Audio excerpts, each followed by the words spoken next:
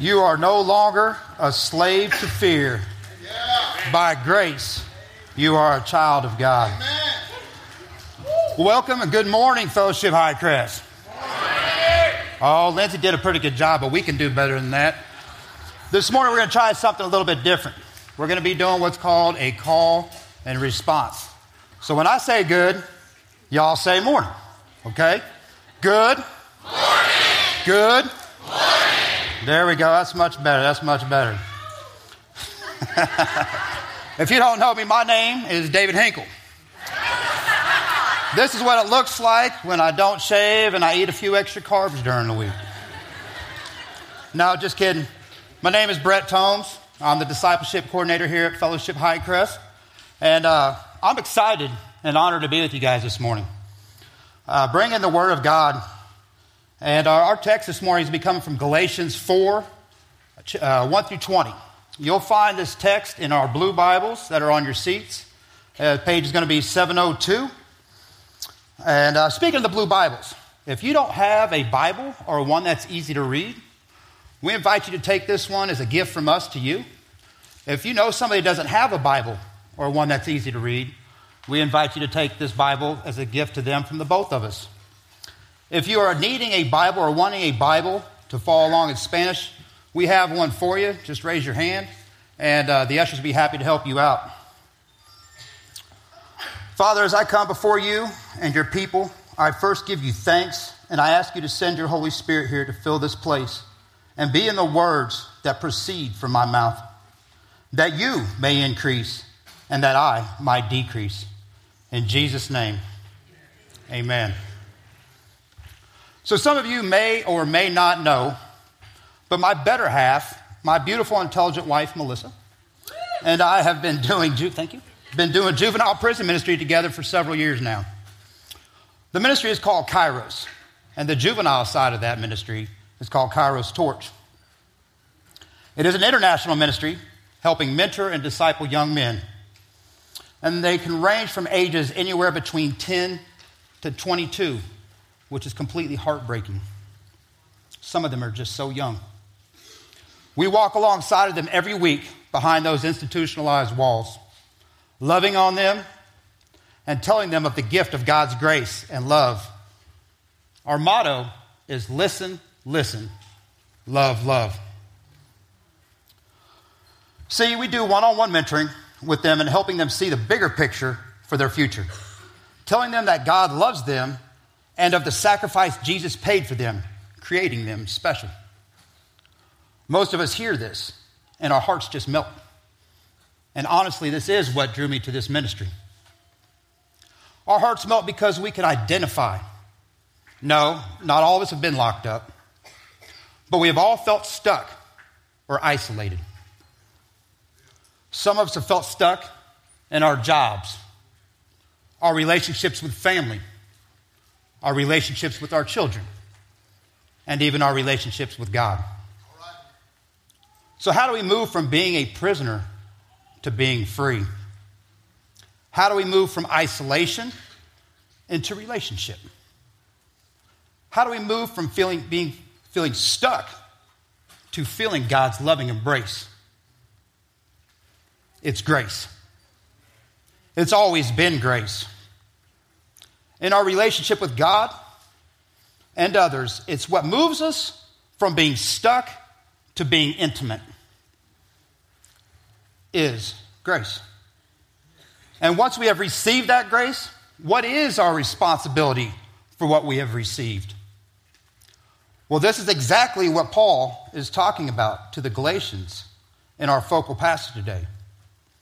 Paul was speaking to this group, mostly Gentile believers, in what is known as modern-day Turkey, about this newfound freedom that they had because of the grace that they had received. He spent these few short verses explaining how the grace they had received was a gift and something they were called to be faithful to. Let's dive into our scripture. Think of it this way. If a father dies and leaves an inheritance for his young children, those children are not much better off than the slaves until they grow up.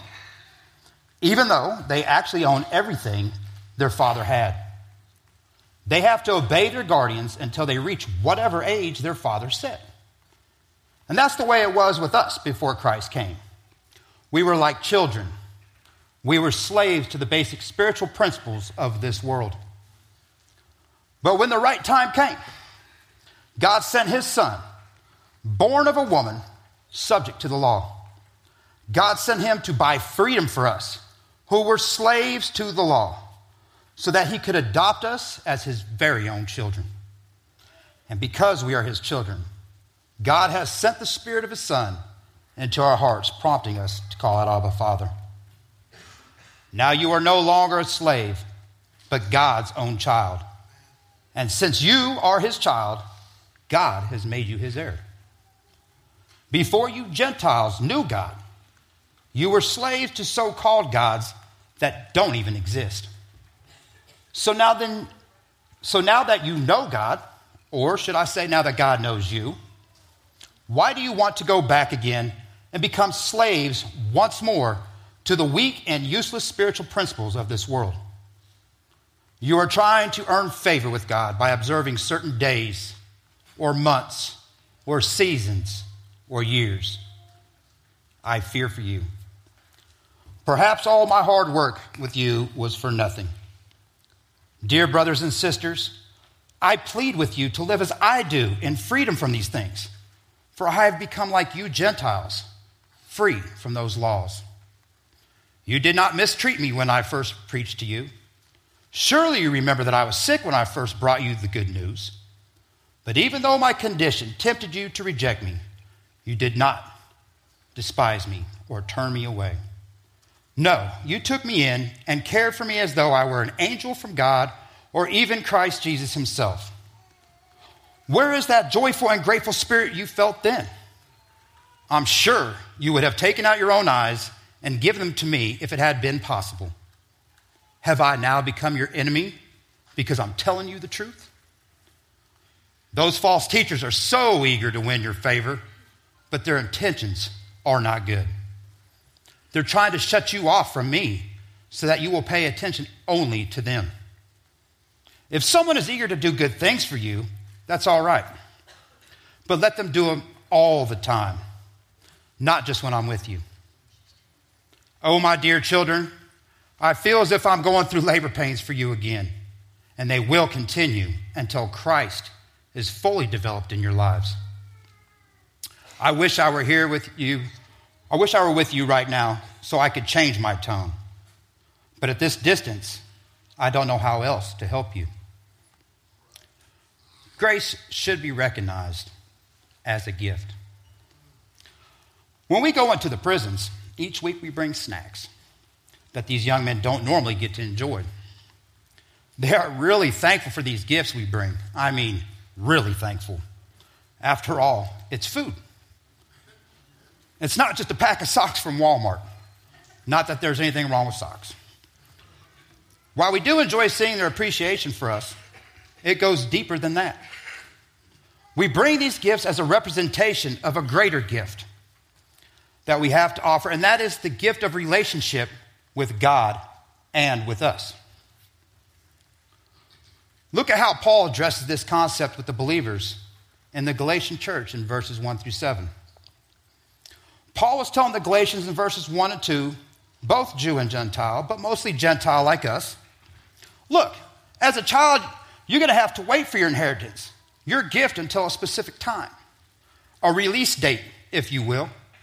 Until then, you are under your guardian or your overseer. In verse 3, Paul says this, is where they were like children in bondage to basic and ungodly principles of the world. Then Paul brings it home with the good news in verses 4 through 7. But God, when that release date came, sent his son to release them from those overseers. He bought their freedom. God, their Abba Father, called them in his own, and like it says in Romans 11, 17 and 18, we have been grafted into his family. We now have a branch on his tree, but fed by his roots. we have been given the gift of a new start, a new identity, and a new family. Are you seeing the grace of God on your life as a gift? What is the most precious thing that you own? Is it your relationship with God? If so, how do you express its value? How can others in your life tell its worth to you? So first, we have seen that one of the responsibilities that we have toward the grace that we have been given is to see it as a gift. The second thing that we see from our text is that we are called to remain faithful to that gift. We should be faithful to the gift of grace. One of the agreements that we have to make in order to be a part of the Kairos ministry is that we are not allowed to have contact with the juveniles, the young men, until after they are released and off of paper, parole, if you will, for 2.5 years. And that's one of the most heartbreaking parts of agreeing to these terms, is seeing the young men who are released and then some of them returning. It just breaks my heart. They return once again. See, their gift of freedom came with the responsibility of sustaining certain aspects of their character. And maintaining their freedom is dependent upon them remaining faithful to this agreement. In verses 8 through 20 of our focal passage, Paul was not saying that the Galatians' relationship with God depended on their works or following a set of rules. He did say that they had a responsibility to remain faithful to the grace they had received. Now, how did Paul explain this? In verse 8, Paul said, "You Gentiles were slaves and imprisoned to worthless, non-existent gods." They didn't even have a relationship with the true God. And verse 9 says, "Now the relationship is established, grace and joy have been given." And Paul makes a case of common sense to not go back to the old, weak, and useless ways of the world. He was addressing the Galatians of verses 10 through 16 and reminding them of the joy and freedom they felt in the relationship they were seeking from God when they had first heard and accepted the good news about Jesus' sacrifice for them, not the works of legalism. Now in verses 17 through 20, Paul was reminding them that all the people they were trying to tempt or hype them or tell them something other than God's truth will be there. We will see it. But they were to be mature and responsible. In other words, don't believe that hype. We can see spiritual maturity through, how we ask? Being faithful and responsible to God's undeserving grace. Staying sober-minded. Being mindful of the joy we feel being in relationship with our brothers and sisters in Christ. And in direct relationship with God himself. Now I want to be clear. Paul was talking to believers. There are many places in the scriptures that let us know that believers cannot lose their salvation. But that does not mean that we are not called to something greater once we have received that grace. In ourselves, we don't have what is needed to even begin to remain faithful. It is only by the power of the indwelling Holy Spirit that we receive this power. It is the Holy Spirit that seals us in our relationship with God. It is the Holy Spirit that empowers us to live for God. So, if I was to sum this up, I would say, once saved, always saved. But also, I would say, once saved, forever following. We who have received the grace of God through the person and work of Jesus Christ, have a responsibility to be forever following and growing in the likeness of our Lord and Savior, Jesus Christ. In Colossians 1, verses 11 through 14, Paul says this: "We also pray that you will be strengthened with all his glorious power, so you will have all the endurance and patience you need. May you be filled with joy, always thanking the Father. He has enabled you to share in the inheritance that belongs to his people who live in the light. For he has rescued us from the kingdom of darkness and transferred us into the kingdom of his dear Son, who purchased our freedom and forgave our sins." Paul's message to the Colossians was the same as it was to the Galatians and to us. We are sealed with the power of the Holy Spirit, and it is the same Holy Spirit that empowers us to remain faithful to God, because we don't have it in ourselves to do it. In the Spirit, we are made free, and it is in that freedom that we find our ability to be in relationship with our Father, Lord, and Savior. As we come to a close today, I want us to be reminded that grace is available for all of us who call Jesus Christ Lord and Savior.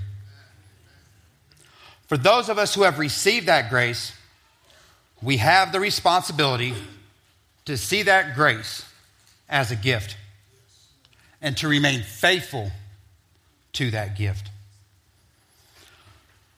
I share with you about the responsibility that comes with being set free out of a personal experience. 12 years ago, I struggled with alcohol. And not just struggled, it became a problem that snowballed into other undesirable problems. These problems imprisoned me. They were hurting my wife. They were hurting my family. And at this time of my life, it was a dark place. I knew something had to change. And now, realizing I couldn't do it on my own, I had to seek God's power of restoration. My wife and I started going to church, seeking relationships with other believers and with God. Finding myself playing and doing church with works and words, like Braille said a couple of weeks ago. But I was still struggling. And it came to an end. Praise God. I went to have a few beers at Buffalo Wild Wings. I ended up at the strip club. And though I deeply hurt my beautiful wife, she showed me God's loving grace through forgiveness and faithfulness. In my inebriated state, I prayed for deliverance from my bondage. And God gave me a birthday gift. He gave me grace, and with that freedom, hallelujah. Now, temptation has popped up at times, but I've remained faithful to her and the gift through the power of the Holy Spirit, sobriety and discipline. I will never let it go. I will never give it up. And he will never take it back.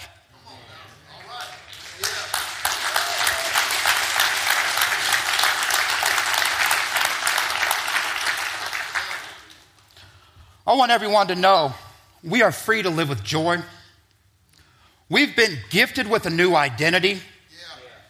We've been grafted into a new family tree, free to live outwardly in service and community with other brothers and sisters in Christ, free from all worldly bondages. We've been gifted to have direct communication with God our Father, only because of God's grace and the work of his Son. Maybe you know about this gift and you've already received it. But maybe you're saying, I haven't been real faithful to it. Hey, that's okay. Our Abba Father, our Daddy, is quick to forgive. And if you're here today and you are saying, I don't know about this gift of grace thing, I want you to know this gift is for you, freely given. It could be your birthday. It's the best thing in the world you could ever have. In a second, I'm going to pray a prayer. No special words, no special order of words. A prayer of thanksgiving. If this is for you, let today be your new birthday and receive your gift of grace. The next step of receiving this gift, this inheritance, is the act of stepping over the line of faith. Asking and believing God to be your Father through the power of the death, burial, and resurrection of his Son Jesus. Then accepting his grace and be faithful to it. So then look, once you have accepted God's gift, believing in your heart, it's yours. The next step of faithfulness to that gift is a public profession of that faith through baptism. If this is your next step, we welcome you to do this. It just so happens to be the third Sunday, which is Baptism Sunday. All right. Amen. After the service, see one of the ushers, and they will be happy to get you connected with who to talk to get this done. We got towels. We got a change of clothes. And yes, we got water. Let today be that day. Let's pray. Father God, I thank you for your love. I thank you for your mercy. The death, burial, and resurrection of your Son, Jesus. Thank you for grafting me into your family tree. We call you Abba, Father. Father, I thank you for the freedom to love you, to be in a direct relationship with you. Thank you for the gift. My heart sings with thankfulness and faithfulness to your saving grace. In Jesus' name, amen.